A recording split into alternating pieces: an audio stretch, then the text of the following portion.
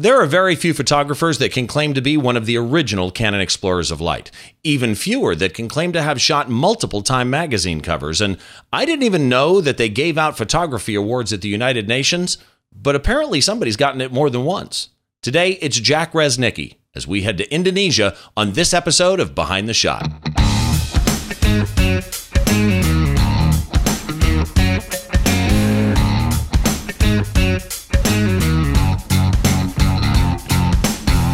Hi again. Welcome to another episode of Behind the Shot. I'm your host, Steve Brazel. This is the podcast where we try and get inside the mind of great photographers by taking a closer look behind one of their shots, from conception to completion, all the challenges, stories, and questions that happen in between. And as always, if you like the podcast, please head by iTunes, leave us a review. It's always appreciated. And of course, you can always reach out to me if you want to. The easiest place is probably Twitter. It's Raz2, R-A-Z-Z2 on Twitter. I try to answer everything, and I usually try to answer it too quick because I never sleep. So with that in mind, our guest today is somebody that's been on the podcast before. He, in fact, was on just the last episode, but he was on a kind of a special episode. We weren't talking about one of his photographs. In the last episode that he was on, we talked about copyright for photographers. I realized through some things that I was going through how important that is in photography from a behind-the-shot point of view. But as we were discussing the episode, I looked at him and I went, you're one of the original Canon Explorers of Light. I need to get you on with one of your photos. And today is that day. Jack Reznicki, welcome to Behind the Shot. How are you doing? Very good, Steve. Happy to be here. It's so nice for you to join me. I appreciate you making time out of your New York schedule. You've been introduced on the show before when we did the episode with you and Ed Greenberg, which I'm going to touch on a little bit more here in a second. But let me just kind of set up. They can always watch that episode for the full detail info on you. But a quick setup. You're New York based, obviously. Yes. You are a commercial people and children photographer. Correct. So you have corporate clients. Can you give me an example of some of your corporate clients? Oh, I've had Toys R Us for well over 20 years. I've done ads for most of the major ad companies here in New York, L'Oreal, Crest, Sony. I did one of the original Mavica brochures when the Sony Mavica first came out. Okay, and then you've also done Wall Street Journal. I think you said Crest, but AT&T, Hyatt, Kodak. You get around. You also are an educator. Mm-hmm. You have lectures, you have workshops, and at the end of this episode, I will give information, or Jack will give information on the workshops that he does. You're also a Photoshop World instructor, Photoshop Dream Team instructor. How long have you been doing Photoshop World with Scott Kelby? Wow, quite a while. I couldn't even tell you. It's been over a dozen of those. And I started to mention Ed Greenberg because you are both a partner and a co-author of a book I have in front of me. Oh, and I forgot. I have a Post-it note on the section on registering your copyright. It is The Copyright Zone, a legal guide for photographers and artists in the digital age. And yes, I bought this copy. It's that good. It's one of the best photography books, and it doesn't even talk about photography in that sense. So amazing. You've been on This Week in Photo with Frederick Van Johnson. Right. You've had several Time magazine covers. And as I say, you're a published author. This was the one that really struck me, though. And I mentioned this on the last episode, too, but I got to hit it again. 2 times you've received something called the IPC, which is the International Photographic Council Leadership Medal. It's called Excellence in Studio Photography. And you got it at the United Nations. Yeah, which for me was very easy because it's about 3 blocks from my apartment. So it was a neighborhood gig, so to speak. The first time I got it, I was nominated by Kodak, back when Kodak was a well-known company. And the second time was from PPA, Professional Photographers America. I sat on that board for 10 years and was the president and the chairman of the board at various times. Of PPA, okay. I mentioned earlier, one of the original Canon Explorers of Light. Yep. But also Epson Stylus Pro, SanDisk Photomaster, and X-Rite Colorati. So you've got a lot of credentials behind you. Yeah, and I did some consulting for Leaf way back when in the original medium format backs. Okay, but obviously, as a Canon Explorer of Light, like my buddy Rick Salmon, you're a Canon shooter. What body do you shoot mostly? I'm sorry? What body do you mostly shoot? These days between two, depending on what I'm doing. The 1DX Mark II, which I absolutely love, and the 5D Mark IV.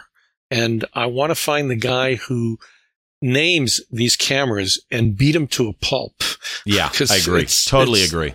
It's the worst. But those two cameras, I like a big camera in my hand. I'm 6'2", and I like the feel, after all these years of a big heavy camera. And that's usually my go-to camera. But if I'm trying to travel light and I'm going around or various situations, I like the 5D. Okay. Yeah, I'm a 5D4 shooter and a 5D3 shooter, mostly because I don't like the battery grip size. But so let's get into your shot a little bit here. Okie doke. The photograph that we're gonna talk about really struck me when I first saw it for a reason I want to mention before I bring the photo up. The photo that we're going to talk about is so rich in color. Mm-hmm.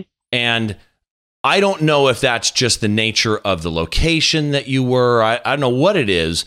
But first of all, just give me kind of a summary as I pull the shot up of where was this shot and why were you there shooting this particular image? Oh, it's a good question. This was done. I was hired by the Indonesia Ministry of Tourism to go photograph around different islands in Indonesia, but not Bali itself, because everybody went to Bali. They wanted to get other areas, so they took us to a lot of small villages. It was just wonderful, and the color was there. The color is something that I talk about a lot in my lectures, that certain colors and color combinations attract me. Just like a shiny object to a monkey. I mean, I see it, I'm going to go to it. I saw this wall because of the blue and the yellow, the opposite colors, which is always something that vibrates and is something that does pop out in photographs. Then I saw the girl in the blue dress, and I shot the wall all by itself. I have some nice pictures of just pretty much framed like this without the kids. And then I saw the girl in the blue dress, and I asked our fixer, the person who spoke the local language, if she would go against the wall so I could get a picture of her in the blue dress against the yellow wall. Specifically. And which would have been nice because you've got the blue frame around the windows on kind of a large rule of third, and then her in the blue would have been great alone. Right. Which I really liked. And there's a lot of shots that I took there. And if you go to my website, you can see a lot of Indonesia shots. It was a fantastic place for a photographer to photograph. And a lot of things were caught moments. It's not often I'll do a setup like this, but I'll do whatever I need to get a good shot. And I thought, oh, the blue against the yellow is really going to look great. And she was just way, way too shy. And we don't push anything. She didn't want to do it. That's absolutely fine. So then what I did is the little boys in there, especially the one who's laughing, looking up, was very outgoing and was very curious. So I started taking pictures of him. And I placed him in other areas, not against this wall, and took various pictures with him. We had a Canon Speedlight, and I did some stuff available light, some things with speed lights, and a little tiny portable softbox, which is real easy to take on these types of endeavors. Let me ask you about that. Because one of the questions I was going to ask was about the lighting. Because, and by the way, first of all, the young boy that's laughing and looking a different direction than the other three, right? Is you've seen this in portraits, for years and years and years. That adds contrast in and of itself. You have three band members looking forward, but the lead singer is blurry and looking a different way. Whatever. Yeah, that's what we call gesture. Say again? That's what we call gesture in a photograph. And that's a term that I stole from my friend Jay Maisel, who coined it. And it really explains it's that little something, that little humanism, that little spark in a picture that gives it some soul. And it's just a gesture. And a gesture could be somebody doing something. A gesture could be an inanimate object too. But in this case, obviously I shot more than one picture because I'm a photographer. Right. Our famous last words is just one more. But the reason that this was the one that I used was specifically that, because of him looking up at. So do you know, was this all natural light, or did this use the speed light and softbox? No, this was all natural light. I know that. Okay, because one of the things I noticed, this is one of my weird little quirks that I do, is I always look for shadows. Mm-hmm. Indicator of how they lit it. Did they add extra light? Whatever the case might be. There are no, that I was able to find, shadows that tell the tale of what lighting you used here or where the sun was coming from. Look under their chins. And I always look at noses, but look under their chin. You can see the soft light. It's an overcast so day. Is the sun almost, is this like noon? It's the middle of the day. So yeah, I'm going to guess that it probably was midday sometime. And not a sunny day necessarily. There was some overcast. So when you're shooting a shot like this, you got your Canon camera. Any idea what lens you might have been using here? Oh yeah, my what I call my desert island lens, my walk around lens, which is the 24 to 105. And the this was F4, which was my go-to lens on concerts even for years. Yeah, I call it my desert island lens. If you were stuck on a desert island and only had one lens, which lens would you use? And that's my desert island lens, which I stole from the King Biscuit Flower Hour when they used to talk about desert island albums. You just aged yourself, and the scary thing is I knew the reference. So that's not a bad thing. But anyway, when you're shooting, go ahead. I just wanted to get back to the shot on how we put it together. So I photographed that one boy, and then his friend, who was a little shy, the other boy, came in. And then showing them the back of the camera and what I'm getting. And they laughed and then the girls came over and wanted to see what I was getting. And so once I did that, then I asked the fixer again, could you get them to stand against the wall? And so after spending some time with them and interacting with them and showing them what I was doing, then that broke through, and that's how I was able to get them against the wall. So you actually, I'm trying to search for the word trust is the thought that's coming into my head, but you built trust with them to where they felt like they could go up there and literally pose. Absolutely. Interesting. So how much of, but any communication you did had to go through the fixer? Oh yeah, absolutely. Remember, 25 years or so of shooting with Toys R Us. I've done a lot of shoots with kids. So you don't have to speak the language. You just have to. I tell people the best photo equipment you can have with you. What piece of equipment really, really helps you going on these things? And that's a smile.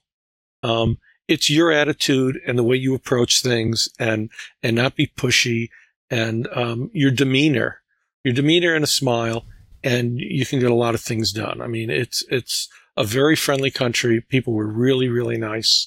And it wasn't hard to start interacting with the kids. So let me ask you this. I'm guessing in this scenario, you're walking around outdoors. It was probably auto white balance? Yeah, in this case it is. If I'm in a fixed lighting situation, I absolutely will fix my camera to a Kelvin or one of the presets so that a whole series, if the lighting's the same, is the same lighting throughout. Auto white balance I'll use where I don't know what's going on or what we're going to face or what's going on. It's also a good solution. The problem in a fixed light situation is if I'm doing something like this and suddenly the girl in blue walks out or the kid in red walks out or walks in, it changes the white balance because it's based on the camera trying to align all three channels the best it can. So if something changes, it'll change the white balance slightly. Okay. But in a case like this, yeah, auto white balance. Single point, single shot focus, I'm guessing? In this one, it was single point focus, but these days, honestly, I'm going into the 9-point where it'll focus on my point, but if I'm hitting something that doesn't have enough contrast, which is how the autofocus works on these cameras, it'll search for the closest box near that. So you're not doing a zone, you're doing the one on Canon. I know this because of the 5D4 has it, where you choose a point, but then you have focus assist points around it. Right. There's one that'll have 4 assist points and there's one that'll have 9. I go right to the 9 on these types of things. Now, if I'm in the studio and things are very controlled, then I'm going to go with single point. Okay. And what about metering on this? Would this have been evaluative? Oh yeah, absolutely. Okay. Evaluative is knowing the metering system very well in the camera. To me, is smart metering. It's taking in a lot of consideration, and it saved me on a couple shots sometimes when it's been heavily backlit, and I suddenly got into a situation, which happened in Africa once, where I like to walk around on these types of situations sometimes where the sun might be going in and out, or I'm going indoors and outdoors. And especially if I'm shooting in a traveling vehicle, which I love to shoot from, drive-by shootings, because you can really get slices of life that way sometimes. I set my camera to auto ISO. And it's one of the things that I talk to in my workshops quite a bit that a lot of people don't use. And I think it's one of the best features in your camera these days. I can fix my shutter and my aperture to exactly what I want. So if I'm walking around doing something, I'm going to probably start at 7/50th of a second at f8 all over. And I'm just going to let the ISO float, because I don't care how high the ISO goes. If I don't have a sharp image, I'm not going to use it. So I might go to 1,000th of a second or 1,500th of a second if we're in a car. Walking around, 750 f8 is about what I usually go, and let the ISO float. To me, that's a smart camera. The evaluative metering is smart metering. And the story I was getting to is I was in Africa shooting outdoors in a Maasai village, got a great shot that's actually the lead shot on my website. And then they took us into this little hut that was a schoolroom. And I didn't look to change my settings. I walked in and boom, there it was, took a quick shot. That turned out to be the shot of that session inside. And I looked at my camera, and without readjusting everything, it was at 26,000 ISO and still held up really good. And the evaluative metering saw that it was a backlit situation and took that into account and saved my exposure. Interesting. Really interesting. So, I'm curious, there was another thing that was interesting to me on this shot that was a design choice, of you, the photographer, and the editor.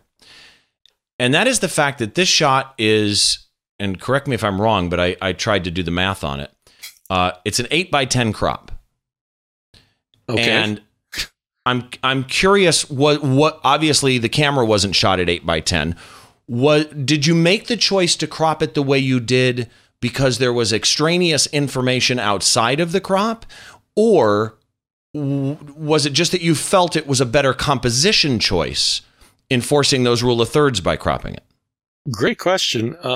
I crop to death sometimes, and I probably crop this just because of the composition, of the tightness of it. Wasn't thinking rule of thirds or anything like that. I really go with my eye, and I lecture a lot about different compositions, about triangles, about rule of thirds, and all sorts of different compositional tricks. Composition to me is when I'm shooting, it's done by instinct. I've been shooting, I don't want to tell you for how many years, but since I was 13 years old, and it's an instinct thing for me. Composition, when I'm thinking about it, is post-mortem. It's done during the editing process. And I've had shots where I've just worked at and recropped until I get the composition that works. And then I notice it fits into one of the quote rules. But shooting, I don't sit there and saying, oh, this will look really good if I make this rule of thirds. I do it instinctively. Like if I'm shooting something and the foreground is interesting, the horizon line, I'm going to try and get into the thirds. And usually a horizon line you want in the lower third because that anchors the picture. But sometimes if the foreground's interesting, I'm going to raise it up instinctively to the upper third. The one shot that I talked about in Africa that I absolutely love, on the front page of my website, the horizon line's in the dead middle, which technically you don't want to do. But all the rules are meant to be broken. I really go by the visual. Well, and you just said all the rules are meant to be broken, and that's one of the things I tell people when I do presentations, and that is, it's fine to break the rules as long as you know them first. Absolutely. So you have to understand that they exist for a reason, and they've existed for long beyond your life. The rule of thirds, the dead center is deadly type thing. But art is also art, right. And if you create your art in the box of those rules, that's not creativity. But the cropping thing is interesting to me, in that you didn't think about it, but you ended up cropping it until you got the energy, basically, is the way I look at it, that you wanted out of this shot. But cropping is post. And I mentioned at the very start of this, the bright colors. And so I kind of want to finish this image on the post end, wherein when you're dealing with those kind of colors, you could oversaturate an image very, very quickly. In fact, for that matter, depending on the lighting, your sensor could clip on certain color channels. I'm assuming, one, that you shoot raw, but two, what did you do to this shot other than cropping in post? Not much. I mean, shooting raw means that you're getting raw information, so you have to process it, and you have to add in a contrast curve of some kind. And you do shoot raw? I absolutely shoot raw. Okay. It's so much more information and gives you so much more control over your images. Probably didn't do a heck of a lot on this one. Without knowing exactly, I'll tell you, it's some type of contrast is always added because raw files are flat. They're meant to be. It's a straight line, and you should add some type of contrast. The other thing is I tend to open up the shadows a lot. I'm looking at reproduction here, and it looks like their hair and the DMAX, the shadows are a little dark, but I generally open up the shadows with the shadow slider. I think it's just brilliant. And you do it in Lightroom? Mostly in Lightroom these days, but I'll also go into Photoshop and work. Would you have boosted naturally, just instinctively, your vibrance or your saturation on this, or is this probably straight? This is pretty close to straight. The saturation, no, I wouldn't have touched. I might have hit vibrance on this one. I'm looking at the red. In fact, I think one of the issues with this was the red, the little boy all the way on the right, where if I boosted it too much when I'm making the print, it blows it out and it goes out of gamut. Right. So if I did anything else in here, because this was a very colorful place, I might go into just the red channel and pull the saturation a little bit in the red. Did you, to your knowledge, did you dodge or burn, or would you dodge or burn or vignette, a slight vignette, any of these things? I love to do slight vignettes. I don't think I did on this one. I might have. Doesn't look like it unless it's one of those ones like there's a couple people I know online that do it. Matt Kloskowski does just literally, -5, and it's not visible, but it's visible when it's not there, Yeah, it's, you really don't want to notice it, but putting in a slight vignette rounds out the picture and keeps your eyes into the center where you want people to look. It's, our eyes, and I do this on my lectures a lot, our eyes go from dark areas to light areas. And I show just adding a subtle vignette, how it just keeps you in the picture and really changes the picture. But yeah, if somebody can sit there and say, oh, that's a vignette, you've gone too far. And the one I like, and we're going to probably lose when I'm going to lose when the Mac OS High Sierra comes in, is the Nik software. Their light and center, darken edges, I think, is just one of the best features in Nik. Well, and one of my favorite plugins is the Nik Color Efex Pro, the Pro Contrast.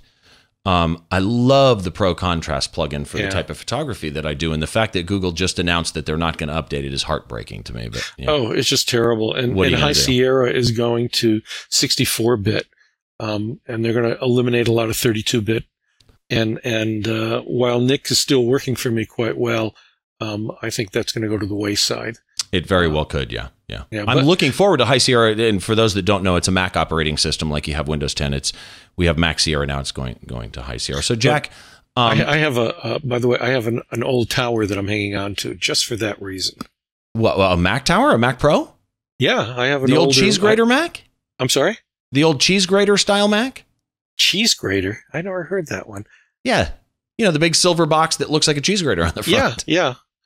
I have one of those that I'm hanging on to just with older versions of Photoshop, just so I can use the plugins. Smart move. Good reason to have it. So we mentioned earlier that you do workshops, and I know that they're on your website, but just give a quick synopsis, if you would, of the workshops that you do. I don't do that many. This year, the only one I'm doing is a portrait workshop in Silo City, Buffalo, which will probably be over by the time you broadcast this. But the only other one I have coming up is going to be a small group going to Myanmar, formerly Burma, in December 2018. And any of the information's on my website. They can find, dates, everything there. Absolutely. There's a little icon they can click. It'll take you to the page that explains what we're going to do day by day. And if you go to thisweekinphoto.com, find the Behind the Shot podcast, the shortcut that I created is just behindtheshot.tv. If you go there, find this episode. The blog post will have all of Jack's links as well. Jack, to find you online as people want to look you up, obviously the copyrightzone.com is your project with Ed Greenberg, the attorney from New York, and the book is available on Amazon. I'll have that link online.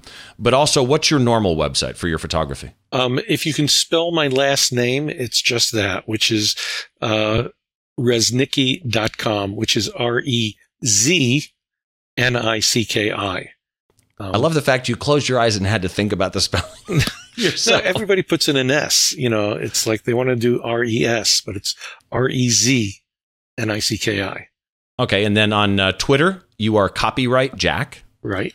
On Facebook, Jack Reznicki, and on Instagram, where I follow you on Instagram and Twitter, actually, it's just Reznicki. So people can find you really easy. But again, just go to thisweekinphoto.com, find the Behind the Shot podcast. I'll have all the links on the page there for you. You can just click them. It makes it really, really easy. But I do suggest follow him on Twitter, follow him on Instagram, because literally one of the best photographers that there is around. And watching his feed come through, you will learn just by watching what he puts online. So again, Jack, thank you. Aw, wait a minute. Yeah, actually, you are a little bit. Again, I can't say thank you enough for your coming on, because this is your second episode. We did the one with Ed on copyright that was over an hour on copyright information. If you didn't see that episode, you got to see it. Yeah, it didn't feel like an hour. It really zoomed.